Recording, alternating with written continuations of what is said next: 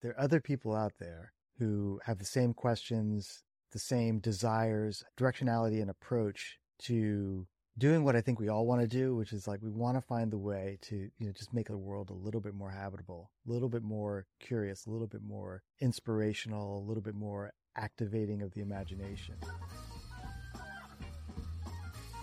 Welcome to Journey with Purpose. This is your host, Randy Plummel. You're listening to episode 10, and I'm here with my friend, Julian Bleecker. He's 1/3 of the design consultancy Near Future Laboratory. Now, Julian helped define the craft of design fiction, which translates trends, consumer research, and inspired advanced concepts into tangible, relatable, and actionable forms. You can see some examples in the show notes, and you can look at his website, nearfuturelaboratory.com. And how's it going? Super excited to talk to you. As we were preparing for this podcast, it's kind of an experiment as we're both going to share this footage, this tape, this digital tape, and we're going to cut it our own way. And I've never done that before. Yeah, that's it. And I think that's kind of cool. Because I don't know about you, but for these conversations, I usually come to them hyper prepared. Almost like I'm doing a design research interview where I have a discussion guide. I think about what the arc of the story is. I think about where are the places I want to get to. And I ask people to literally re-say things 2 or 3 times if I think they can do it better. So it's way more produced than what I like about your podcast. They seem way more loose. And there's something about maybe I just need to let go and be a little bit more free-flowing. But I haven't gotten there yet in my both mental idea of what a podcast could or should be, or what I want to put out in the world. So here's the Mutual Admiration Society, because I envy your prep. Like when I listen to your episodes, it's like, it's so tight. And I mean that in a kind of way where it's like, man, how should I be doing that? You have these, start asking these questions, and your episodes are, or the nature of them feels like they're like the perfect size. And I struggle with that. I don't get tons of feedback from the podcast, which is fine, but sometimes they'll come back. I remember one time, which really stuck with me. Can they be shorter? Like maybe like a 20-minute, snackable kind of thing. And I was like, yeah, I like that idea and I get it. And I want to, in a way, like a short. And then all these other voices start crowding in saying that sounds like work to edit it. And also the prep. So like be prepared for just to kind of have some tight questions already formulated. And then another voice comes to my head with a old friend of mine from way back in like early .com days, who is now, it sort of advises people on podcasts or something that to that effect. I said, how long should the podcast be? And she said, the podcast should be as long as it needs to be. And I was like, check, got it. Thank you. That gives me a lot of freedom. Yeah, it's an interesting medium because at one end, some of my favorite podcasts are like The Rewatchables. And it's like 4 bros talking about The Departed for the 5th time. I don't know if I have the skills or want to create that. And that's what's interesting, as in my day job is making things. And oftentimes that's a piece of digital interaction or a process or something physical. Podcasts feel both more freeing and also I don't want to waste people's time. Then the other little angel on me is like, well, just like you said, the episode could be as long as you want it to be because that's the story you want to tell. I wonder for you, when you're trying to invite people on and intentionally tell a story, are you looking for anything or is it just the process and seeing sort of where it goes? So as you're describing that, I was trying to formulate like, why do I do it the way I do it? And the first thing that kind of percolated up was sort of like my earlier response, which is like, I just want to kind of slam these things out there because I feel such a passion for the work that people like you and me do. I'm lumping it all into something that I just say like the practice, which I think is like bringing creativity to the kind of very analytic organizations and structures. And we need to, infuse and integrate the creative consciousness into that. So how do you do that? I don't know. There are a bunch of different things that folks do. And, generally now I've gotten to the point where I'm kind of like loath to kind of create all the, do more kind of rationalization by creating these silos. It's like, well, is it like design research or is it like futures design? It's like, yes, all that. So that kind of motivates me to just do as much of these conversations, and just feeling like if a lot of materials out there in and around this, people start sensing and feeling into it and feel like, oh my God, there's something going on that I maybe need to pay attention to. So that's part of it. But then the other part of it is I've been drawing from like a earlier phase of my life when I was a musician. I played music, and my real passion was jazz. I played in like rock bands doing covers of like The Clash and stuff. This is all going. I'm talking about. I'm going back to high school, right? Part of what I loved about jazz was motivated by the fact that I was never really good at reading music, and with jazz, if you know enough of your music theory, basically, you can drop in and using your ears and just kind of like looking around at what people are doing, and maybe you might look at the pianist like, oh, okay, I know what changes he's doing. I got this. We're just going to do this thing. And I was in this little band called Little Sunflower. We were just high school kids. And we would play these I grew up in Princeton, New Jersey. So they would be like kind of Tony, like kind of parties, dinner parties and that kind of stuff. And we would get these gigs. And I think it was because people were like, this, it's amazing. Let's get these like 16, 17-year-olds to play at our cocktail party. And I can still feel this feeling of like, we're slamming. Like, this is amazing. And we're doing classic covers, and we had this thing that was called the Real Book, which was basically kind of pirated charts. So they would just write it out. A nice big thick book, and it was so precious because it was physical, and there was no internet, so you had to like find your way to get it. And there was a place in Boston. Every once and again, the high school jazz band would play a concert there, and people would be like, "Go get it, go get the new Real Book." And so you'd open it to a page, and they would be all like kind of dog-eared, find the one that you want to play. And then you just kind of like look at it, and it's like, right. And it wasn't like looking at the notes, it was looking at the changes that were written above it. And I just loved that you could just come in almost cold. And if you had some technical skills and you had a good ear and you could feel the vibe, like, okay, so what's Colin doing on the drums? Like, okay, I know where this is going to go. I just found that so exquisite. It was like this energy that happened around that. I still love that. If you're doing a workshop with a client, oftentimes, for good reasons, they're like, so just give us the run of show for this.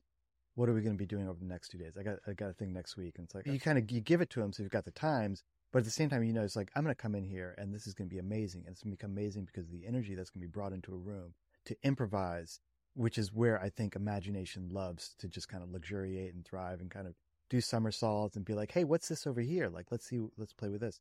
And the interference oftentimes is like, okay, so we got 5 more minutes to do this. It's like, wait, what?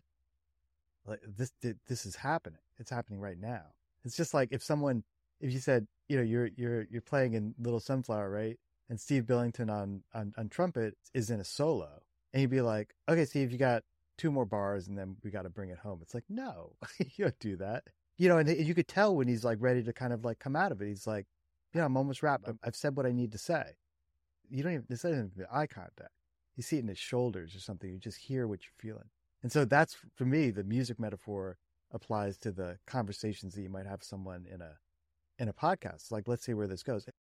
Take from that is practice and reps, and not in the 10,000 hours type thing, but getting to a point where you can feel that groove. And then that matter of trust in the people you're jamming with, and trust in yourself that you know where you want to go. Because I've been the same place as you were. Big Fortune 10 company is giving you a bag of money for a bag of innovation, and you have to deliver in 2 days, even if you've told them that that bag of money could be used in a better way. As a small business owner, you take that bag of money, right? I've been thinking a lot about some of your phraseologies around imagination versus structure. And I've really come to the idea that I personally need to find the minimum amount of structure so I can deviate from it. When I was an architect, or when I practiced architecture, I was never an architect. I was really obsessed with grids for a while. I went through a grid phase, Richard Meyer, things like that. And what I liked about them is that what's cool about a grid is that, much like a musical notation, is that it gives you a armature to deviate from. I always think about that when I'm also working with colleagues, where oftentimes I try not to call things workshops or meetings. I almost always call them jam sessions, just to emphasize that we're going to do it together. And that togetherness is something that, as a small business owner, oftentimes doing things alone, I'm always looking for ways to plus up the contract so I can jam with other people. Not that I necessarily want a bigger bag of money, but that's nice. But it's more about collaborating and bringing people in so that it's not only more fun, but the thing that we make together is better. And so that's why I'm always interested in the Discord and the hyper collaborative that you've managed to both seed and also seed control in some areas. As someone who likes control, but is actively trying to release that control, there's something really fascinating to me about it. Because it does feel a little bit like jazz, where you're setting people up or you're helping or to set the groundwork and be like, oh yeah, why don't you go run with that? You want to make a book about electric sheep that's generated by a large language model generator, and we can go print that, go do that. Let's go try. The metaphor that I come to is it's like a music festival. Like when I think of it, sometimes I refer to it as like, I want to create a festival. Some people have taken that literally and not metaphorically, which is cool. I mean, I don't even know what the difference between the metaphor and the literal thing would be, other than some people say like, okay, cool, let's plan that. Where should it be? I feel that because it does come from my, the experiences that I've had, which aren't super extensive, of going to music festivals, where the beautiful thing that I saw, and it was mostly the experience when I was more behind the scenes, helping just kind of create the vibe and the spirit of it, and kind of, traveling with this moving, beautiful, exquisite, confusing, moving carnival.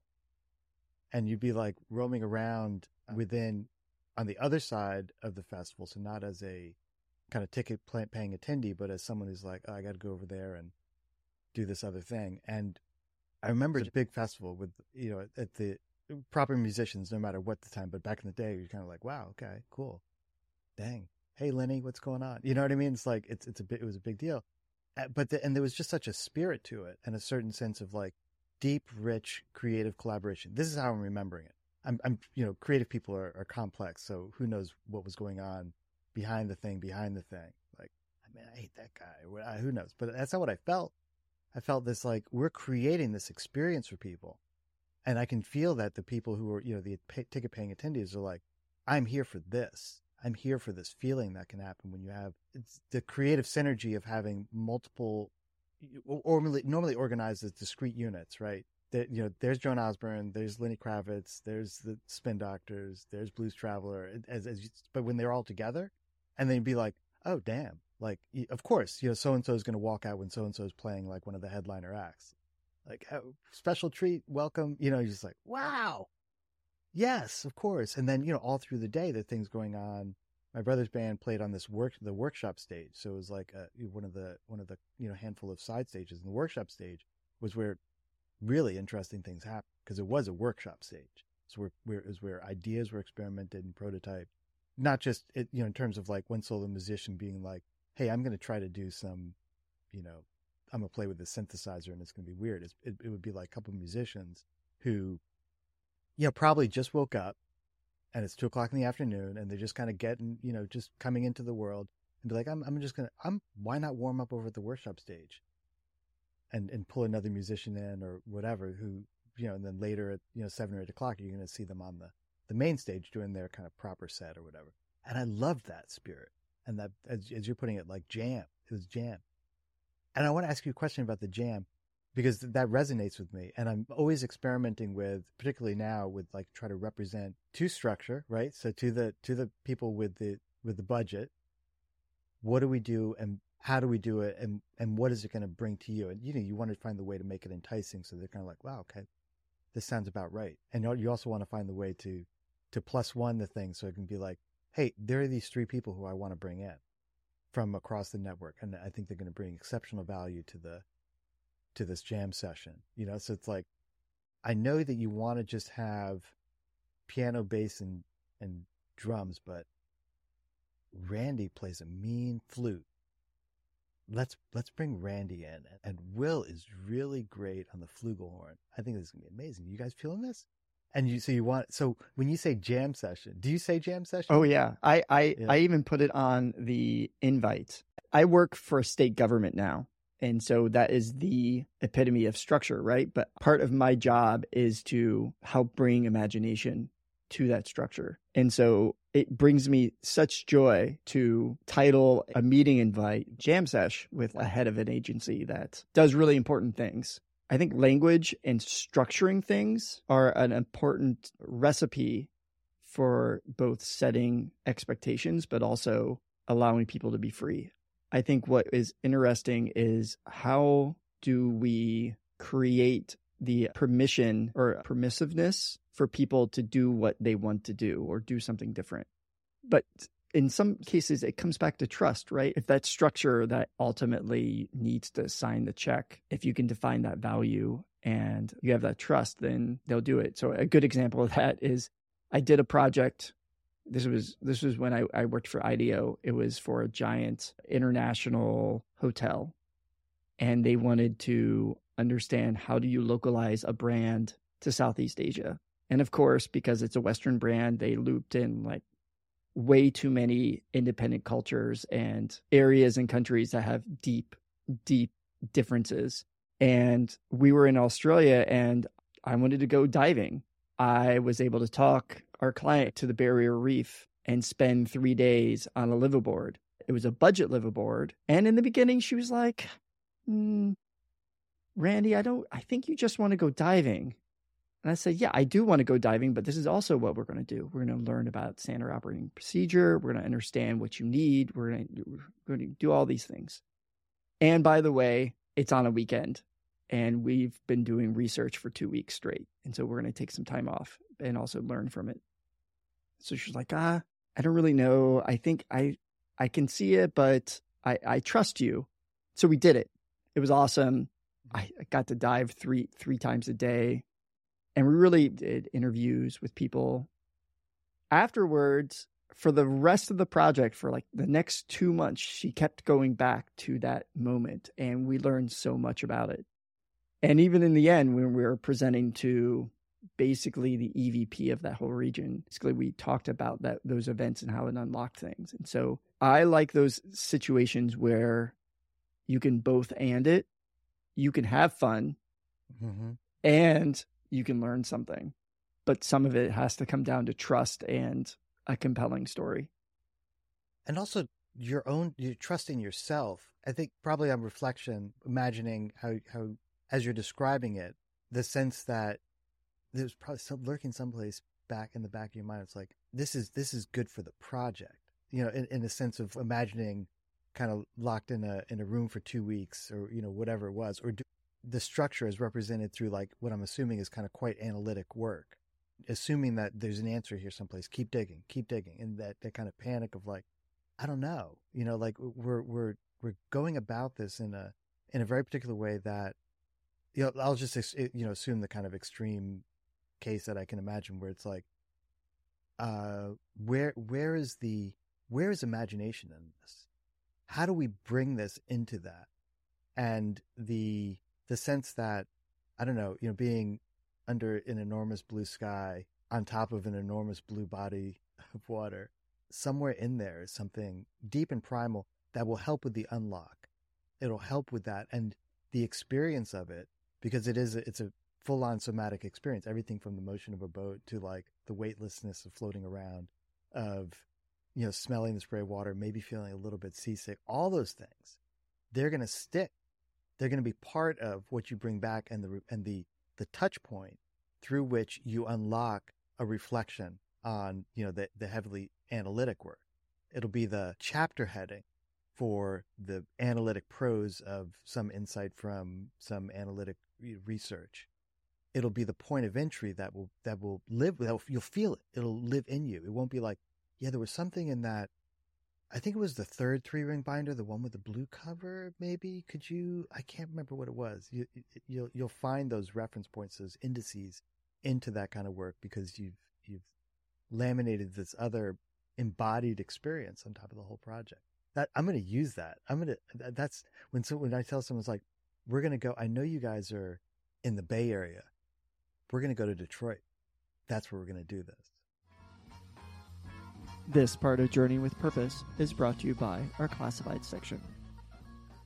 Edison Electric is looking to enroll the next class of in-field hydraulic power apprentices.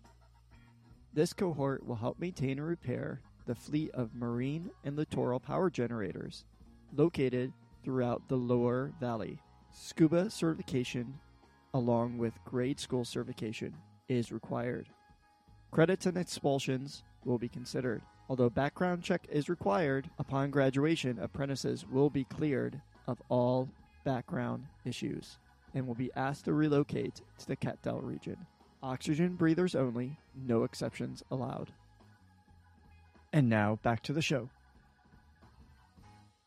Yeah, I love designing experiences where we get people out of both their comfort area and we give them an excuse not to be on their mobile device and having to answer emails that come every few minutes, and the ability to both get people out of their comfort zone, but doing it together, like you said, a shared experience. I'm always an advocate to get people out of their context. So it gives them that permission structure for them to look at the world anew, or at least look at the world through their expert eyes and help them tell you about it. Generally, as a consultant who I'm parachuting in and out of context all the time, I both have to be very aware and conscious that I'm not getting the full story and trying to leverage the experts that have been dealing with it so that they can tell us what is really happening. Because it's no surprise, as a consultant, how many of the recommendations have actually come from the people in that organization, and you've just either laundered it wholesale or you've synthesized it from a variety of people.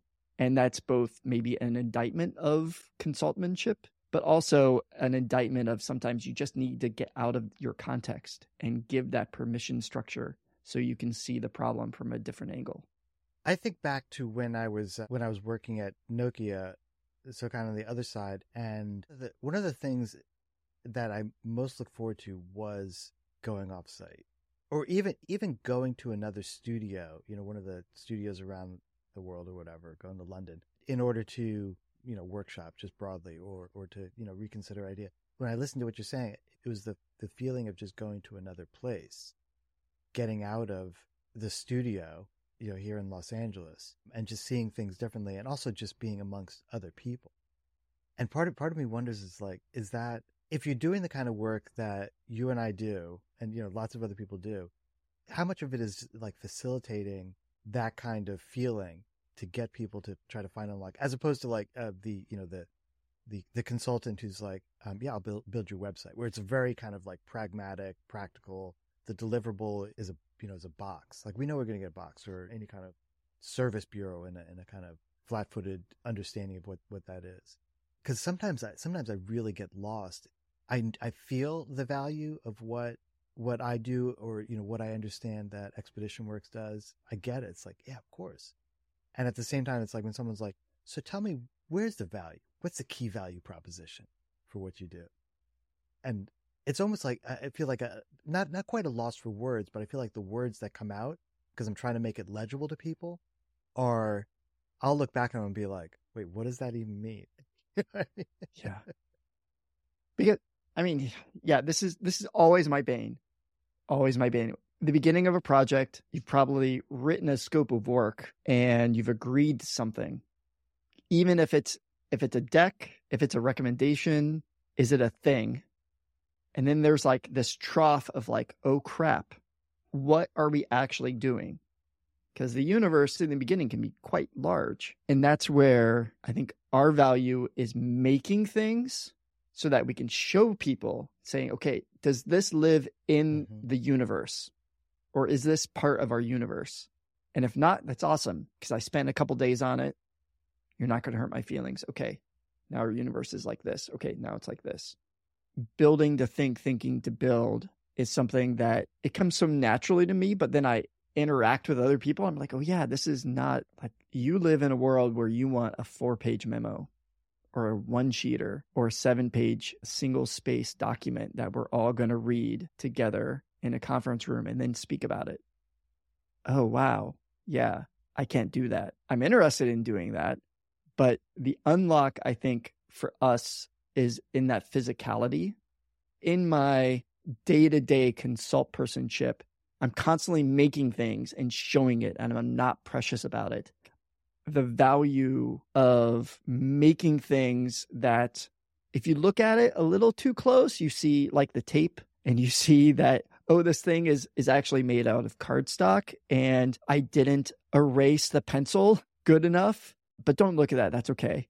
That's another permission structure to critique the idea.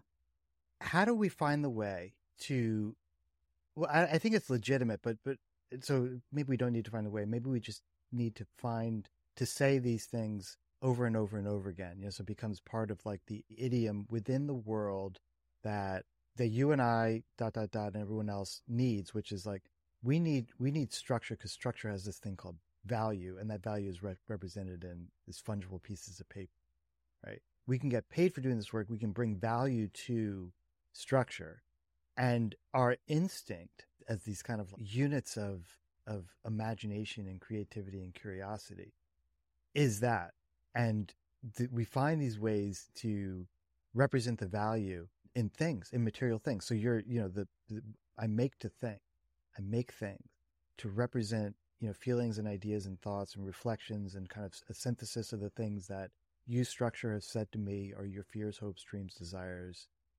And I heard that. It's like, oh, wow, that's cool. Give me a couple of days and I'll have a response. And maybe structures think, well, maybe structures think it's like, great, we're going to get that 7-page single space document that will synthesize what we're saying. It's going to be this amazing thing that is legible to us. And it's like, Randy brought us a coffee mug from the future and a New York Times from another world. What is up with this guy? What are we supposed to do with this? And so you want that. I guess that wouldn't necessarily happen because people would be like, totally going to go to Randy because he brings us stuff. I like the objects, material artifacts that is created and it's helping us. I understand how that works. I was just writing down the ways in which one could say and represent. You say it enough because like make to think, get it. Of course I get it, but also I wonder like who doesn't get it and how can you clarify that? So I just wrote down like make to imagine, make to think, make to unlock, make to comprehend, make to make sense. Yeah. I think the corollary here is some people just want the thing, and that's okay. And so our job as experts and practitioners is that we have to deliver the thing, but what can we deliver in a way that is both actually what they need, not just what they want. A really good example of this is I was working for a robotics company, and they wanted to know a variety of things. And we gave them insights and opportunities and design principles and a roadmap and service blueprint that fit within their next 5 years. But we also built and published a robot's guide to the human home from the point of view of a robot from the future, so that the robots could understand people that they interact with and what people's expectations of them are. And both of those things became incredibly valuable to this company. The CEO kept a whole stack of them, of the robot's guide to the human home, on his desk.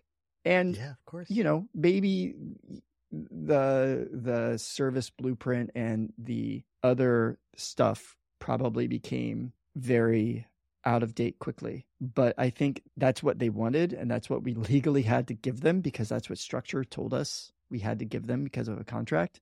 But what they needed was something more human connected.